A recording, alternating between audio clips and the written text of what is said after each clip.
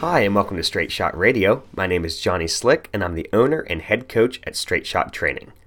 Ever wonder where kettlebells came from? Or how dumbbells got their name? Or why the barbell was invented? Well, probably not, because that's not something that the average person stays up at night thinking about. But the answers to these questions are pretty interesting. So today, I want to give you a brief history and explanation of some of the tools of the strength trade and why each is an important part of a functional fitness program.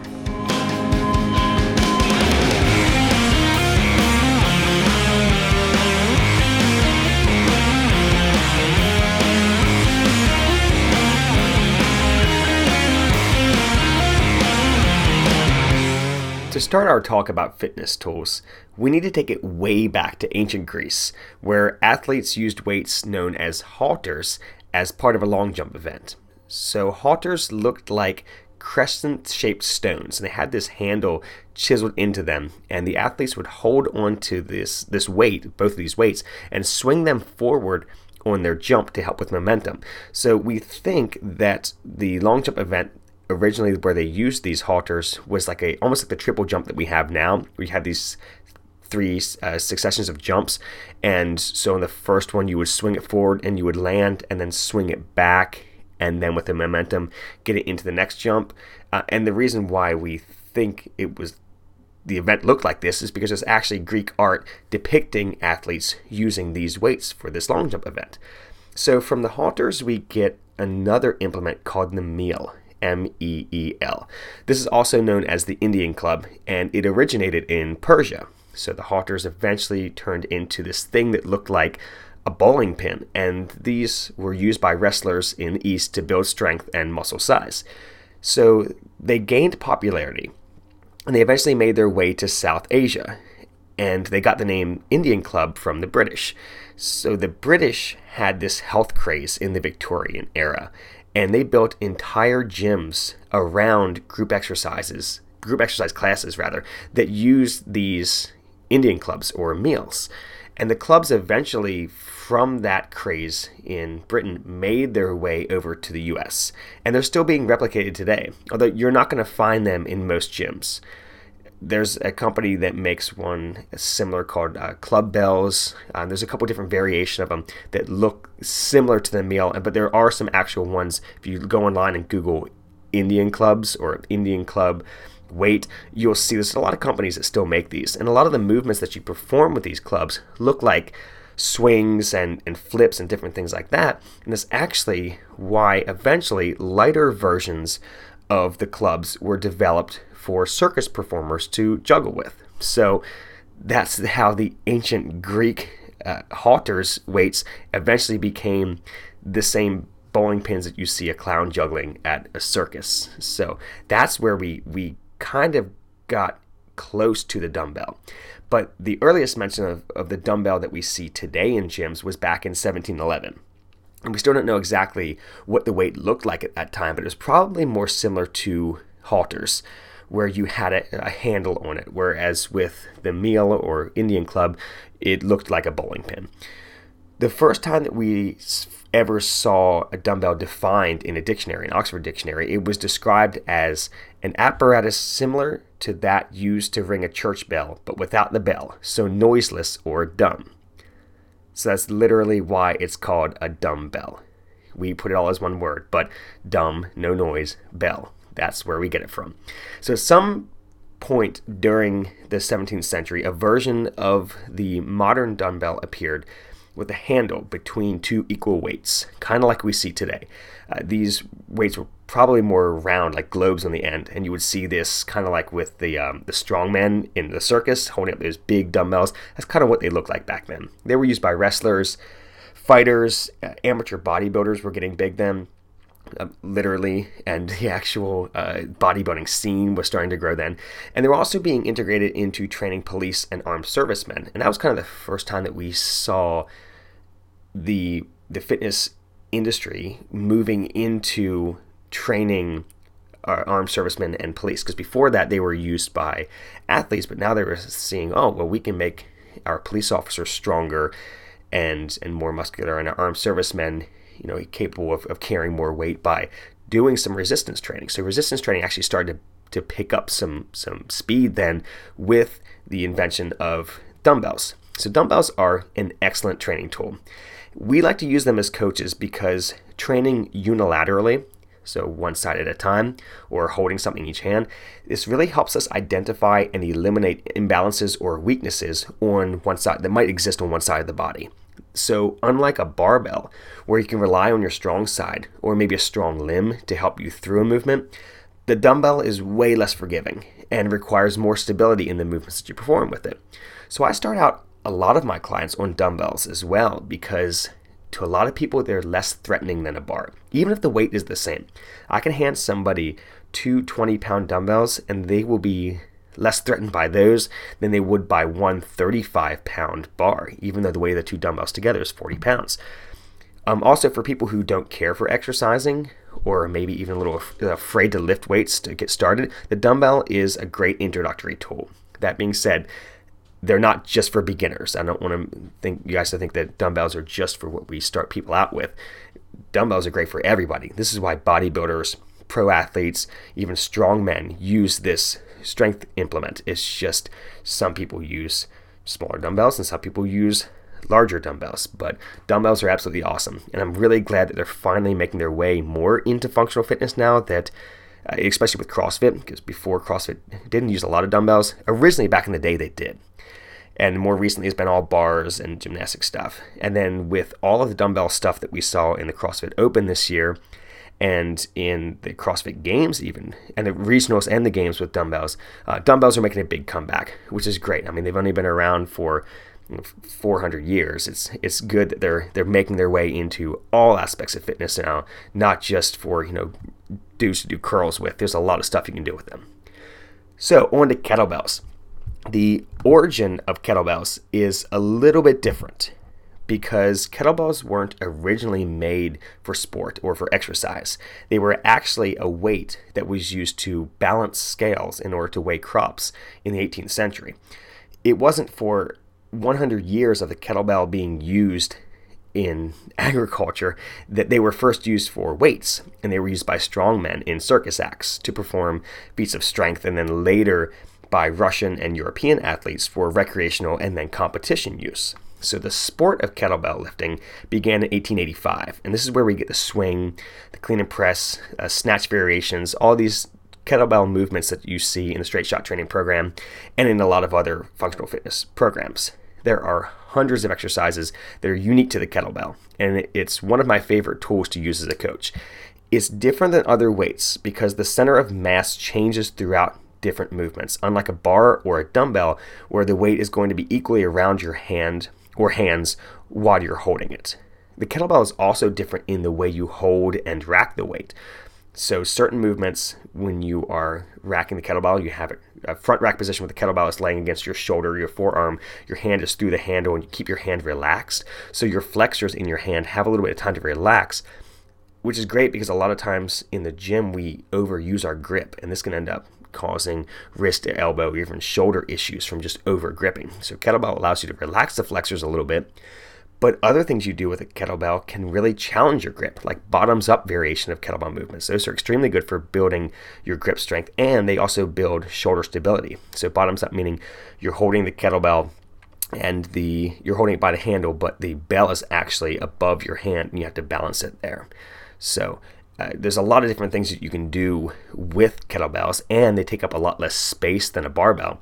And you can still use them to drill powerful hip extension movements like you do with the barbell. So whereas a lot of people want to train hip extension using clean pulls or power cleans or power snatches, things like that, you can train a lot of hip extension, which is great for all athletic movements. This is squeezing your butt tight, standing up, squeezing your butt tight, doing a deadlift and standing up. That's a hip extension movement. So kettlebell swing, snatch, clean, just about anything you do with a kettlebell starts with hip extension, and it moves from the hips. You create the movement from the hips, and you finish with what your arms are doing. And that's very functional because most athletic things you do start with the core. So anything between like your chest and your quads is your core. So using your glutes, working with the rest of your body with a kettlebell is going to make you more athletic while also for people who are interested in losing weight. It's going to burn a lot of calories because you're using so many muscles at once, and everything you do with a kettlebell, the kettlebell is almost in constant motion, so your heart rate's up pretty high. Anybody who's taken a kettlebell class or an ultimate conditioning class with me, or maybe has done straight shot in person with me, knows that the kettlebell will jack your heart rate up pretty quickly. So, moving from the kettlebell, let's go back to the halters, which became dumbbells for a second. We're going to move on to the barbell. Early in the 19th century, a German physical education teacher wrote a book called A Treatise on Gymnastics. A Treatise on Gymnasts is the book that he wrote. And this was responsible for introducing German weight training to America. Now, Americans used this book to study how Germans were so well conditioned when it came to Olympic gymnastics, because we were a little bit behind when it came to how strong our athletes were at that time. Now, between 1828 and 1889, there was this huge explosion of the evolution of the barbell due to that book's reference of weight training for athletes and coaches coming up with different weight variations to train their athletes. So coaches were designing their own barbells in the late 1800s for their athletes and trying to come up with cool variations of the bar that they thought would better train their gymnast or whatever the athlete was for whatever their sport was. So French gym owners and actually military personnel adopted the very early versions of the barbell to aid in everything from training their troops to strongman performances in athletic competitions, all of that stuff there in France. So France came up with this precursor to our modern day barbell and was called the French dumbbell. And the French dumbbell came out in 1860. This kind of barbell had two very large wooden globular spheres on each side. So these globular spheres on each end of a bar was the first barbell, but it was called a French dumbbell. The first iron ones were sold in the late 1870s in Germany, and then globular barbell training in Europe became really popular because a lot of people were actually pursuing careers as strongmen back in the 19th century. So you had it starting out with training gymnasts, and then you had coaches training athletes, and you had people doing strongman competitions.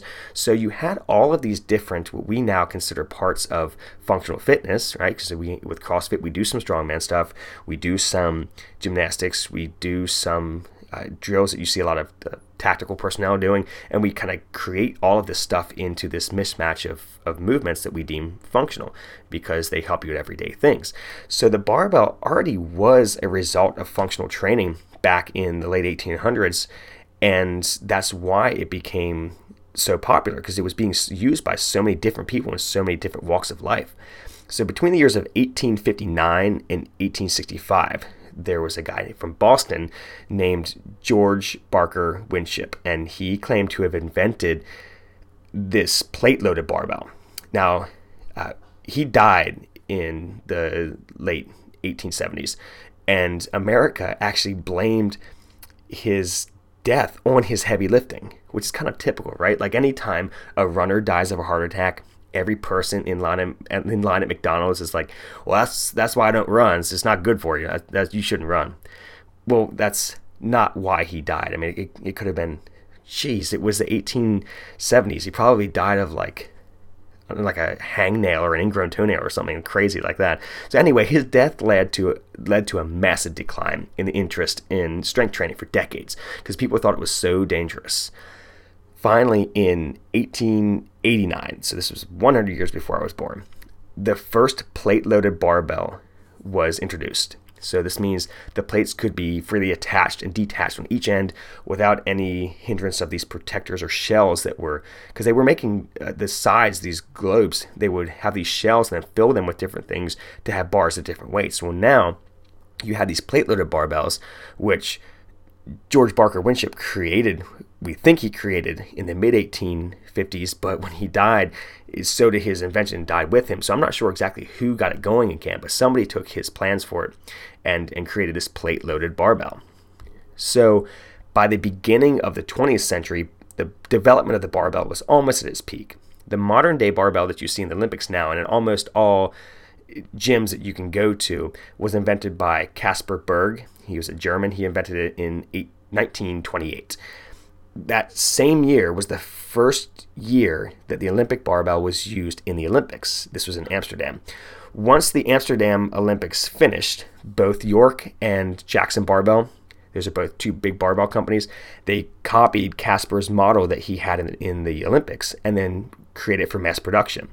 So that took the barbell there and made it widely available for purchase and use by the public.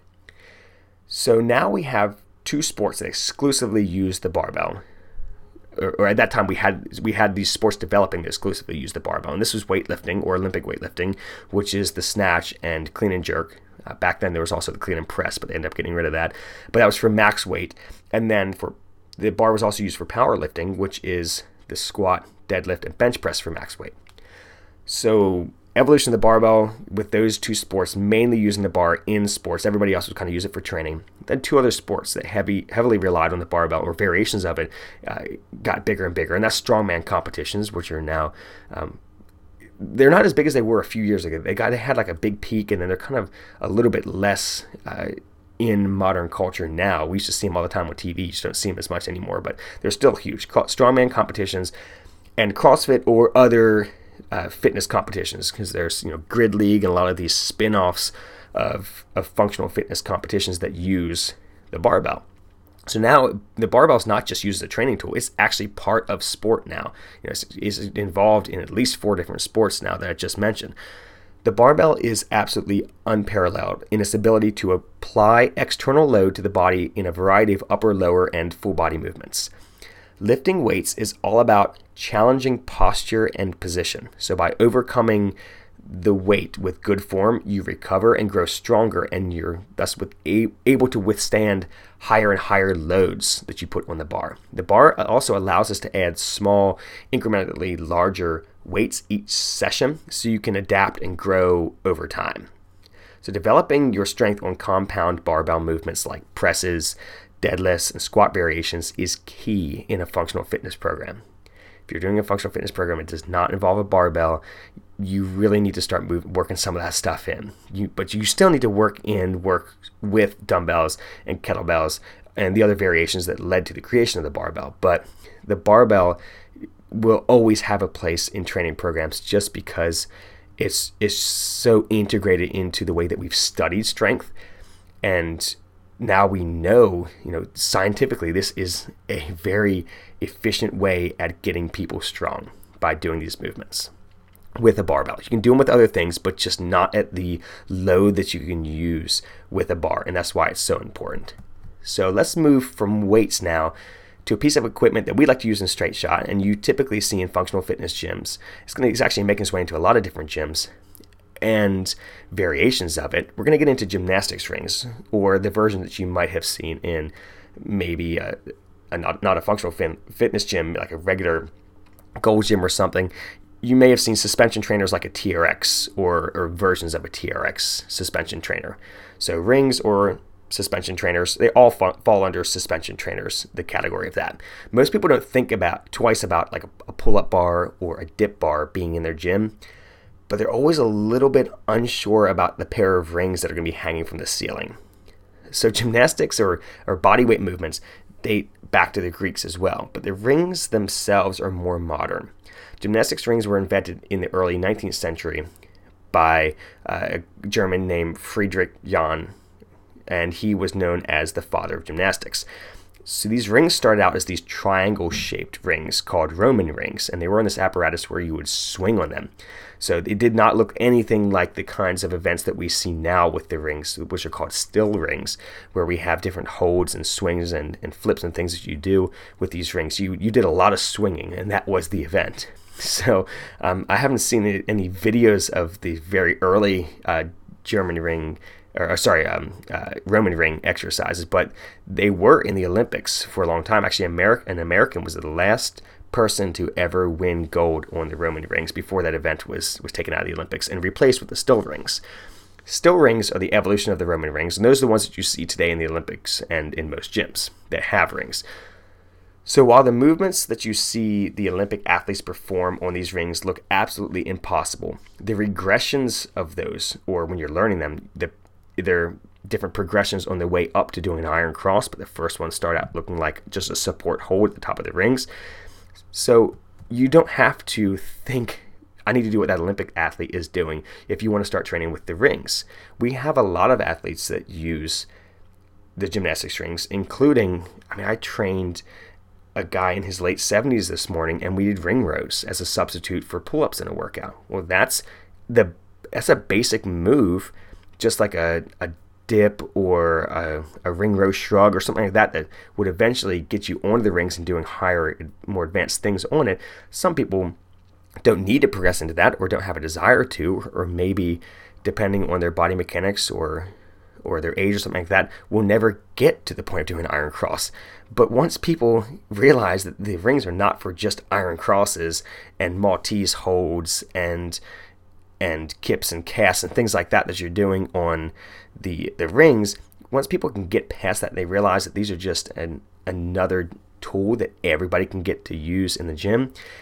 It makes them a little bit more accessible, which is why I like using them in the Straight Shot program, because there's a lot of things that you can do with them. I love bodyweight movements. They've stood the test of time for a reason. You can do them just about anywhere, and they're a must for beginners before moving on to heavy weights. I really like using bodyweight exercises first to drill body mechanics before I have people load up with weight when I'm doing personal training with them.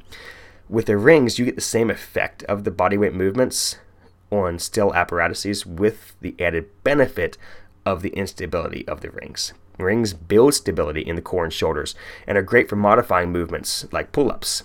We even use the rings for prehab. We do different shrug variations on them, and if you are in a pinch, you can even do like YTI pulls with them. You can use them as an assist on pistol squats, or if you're working with somebody who has trouble even getting down and up from a squat position, you can have them hold on to it as an extra little bit of a spotter whenever you are wanting to learn muscle ups. You can position the rings low to the floor so your feet can still be on the ground while you're learning these different movements forms. There's a lot of stuff you can do with rings, which is why I wanted to include them in our talk today.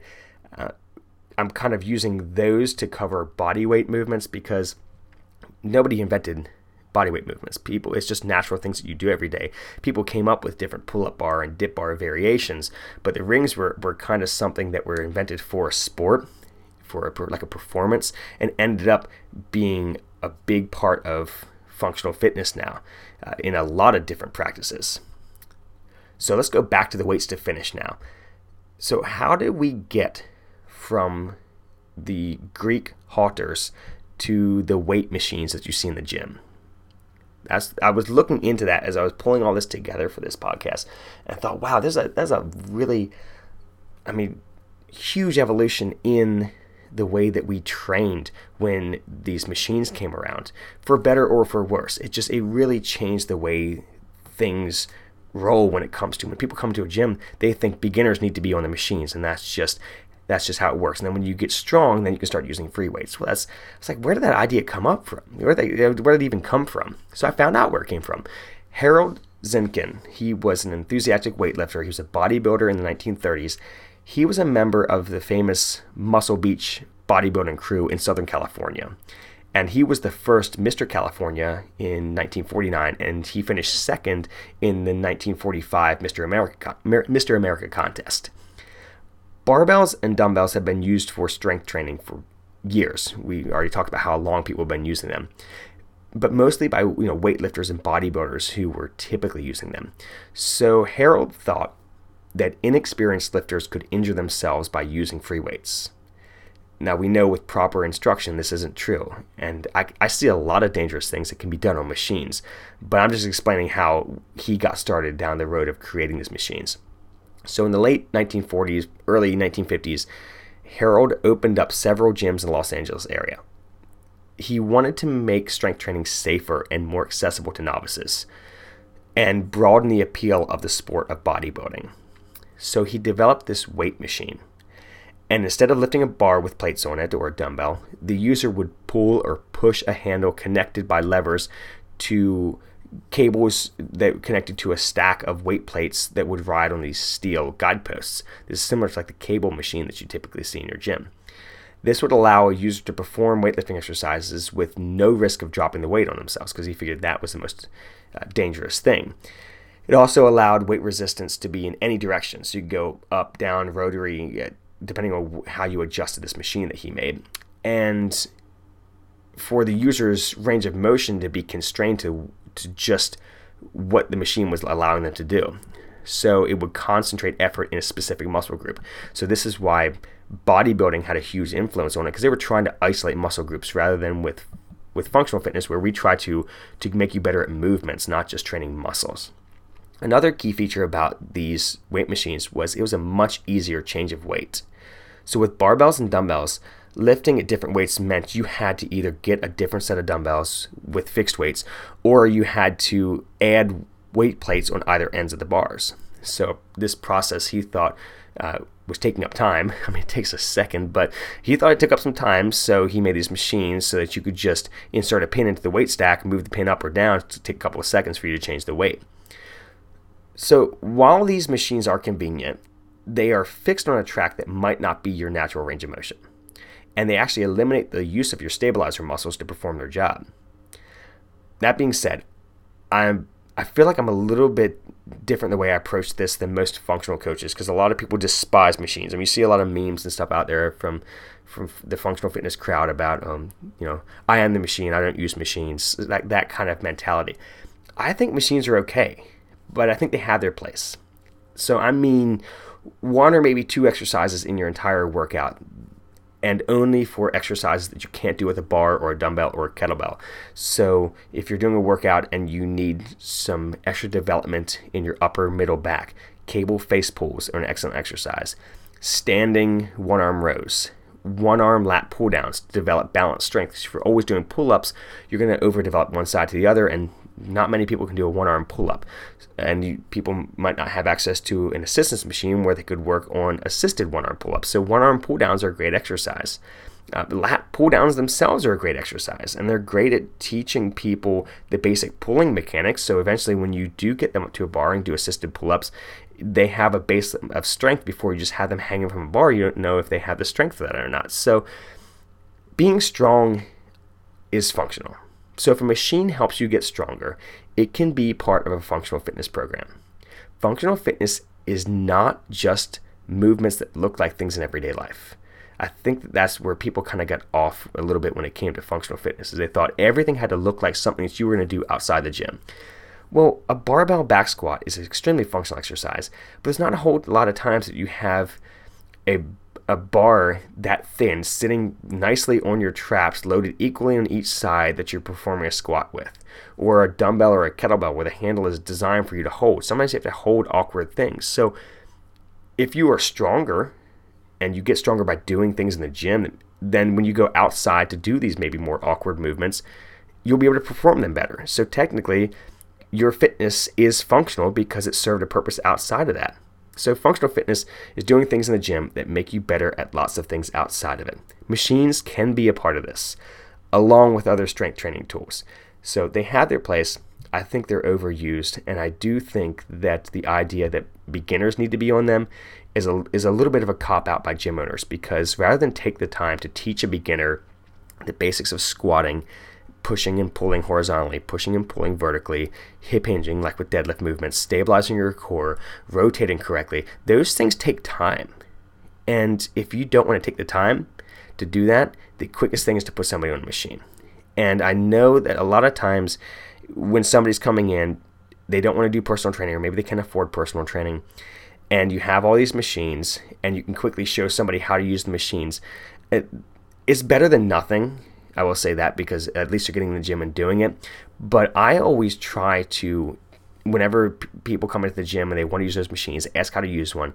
I like to eventually move them into one of those days when I see them doing the leg press, say, hey, you should try doing this over here with this kettlebell. And then you teach them, it takes you 5 minutes to teach them how to squat. I mean, that can be huge for that person in just the things that they're able to do outside the gym.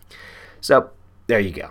I know there are a lot of other implements out there like strongman odd objects or club bells or center mass bells or maces. A lot of others have been branched off of this original idea of the dumbbell being the halters in Greece. So these are the most popular ones. That's why I cover them today. And they're the basis upon which all of those other weights are designed.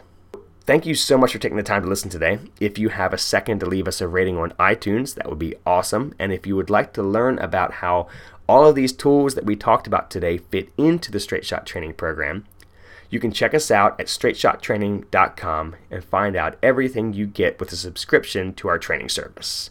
Thanks again, and have a great week, everybody.